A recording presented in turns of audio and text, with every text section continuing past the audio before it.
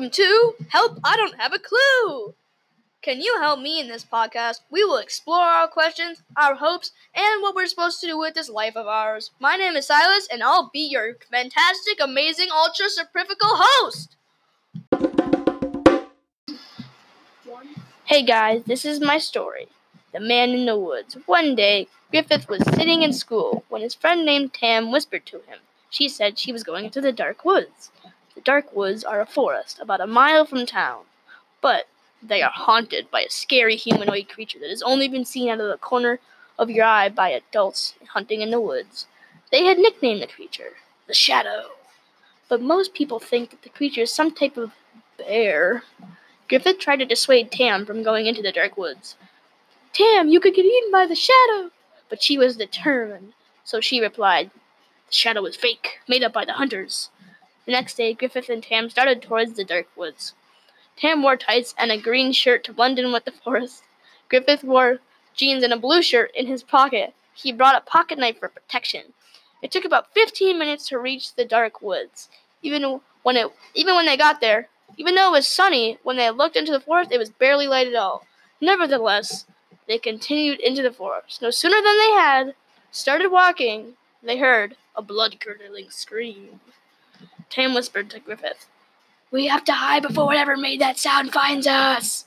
Griffith replied, "We don't need to hide. That's Sarah. I told her we were going into the dark woods. Let's find her." 2 minutes later, they found May. Tam screamed, "Ah!" There lied Sarah. She appeared to have been attacked by wasps. She had been stung all over her body and was definitely dead. After examining the body, Griffith found that Sarah was also carrying a knife that she had hidden in her pocket. Griffith turned to give the knife to Tam. She was gone. So he did the natural thing and left the spot. A couple of minutes later, Griffith saw something out of the corner of his eye, a humanoid creature. When he turned around to get a better look, it disappeared. Griffith heard a grunt, and then something big hit him in the head, and he blacked out. Dun, dun, dun! Griffith woke up in a wood hut with a thatched ceiling, and a man staring right at him. "Who are you?" Griffith said. The man replied, "My name is Silas. What is yours?" Griffith replied, "Griffith." He finally gets enough courage to ask Silas why he's out in the woods by himself. But as he is about to ask, the man senses his question. He starts telling Griffith his life story. "Where I come from, our names normally predict our future, which leads to a lot of names meaning different jobs. But my parents were very interesting, so they made the first name they thought of. This, of course, was Silas.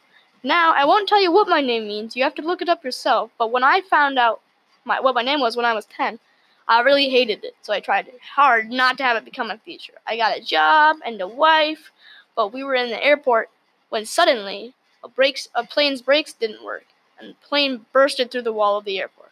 This instantly killed my wife and son. Lucky, or maybe not so lucky for me, the plane just missed me, but a piece of shrapnel hit me in the head and gave me a rare disease that does not allow me to sleep. Soon after, I got fired from my job and couldn't get a new one due to lack of sleep. So I came here and lived off the land, where you don't need money to get food or water. I guess my name did become my future. With that, Silas left. Griffith, not feeling very good because of his head injury, decided not to go look for Silas, and just go home. When Griffith got home, his mom hugged him and said, "Where have you been?" He tells his mom about Silas. She does not believe him, but that's okay.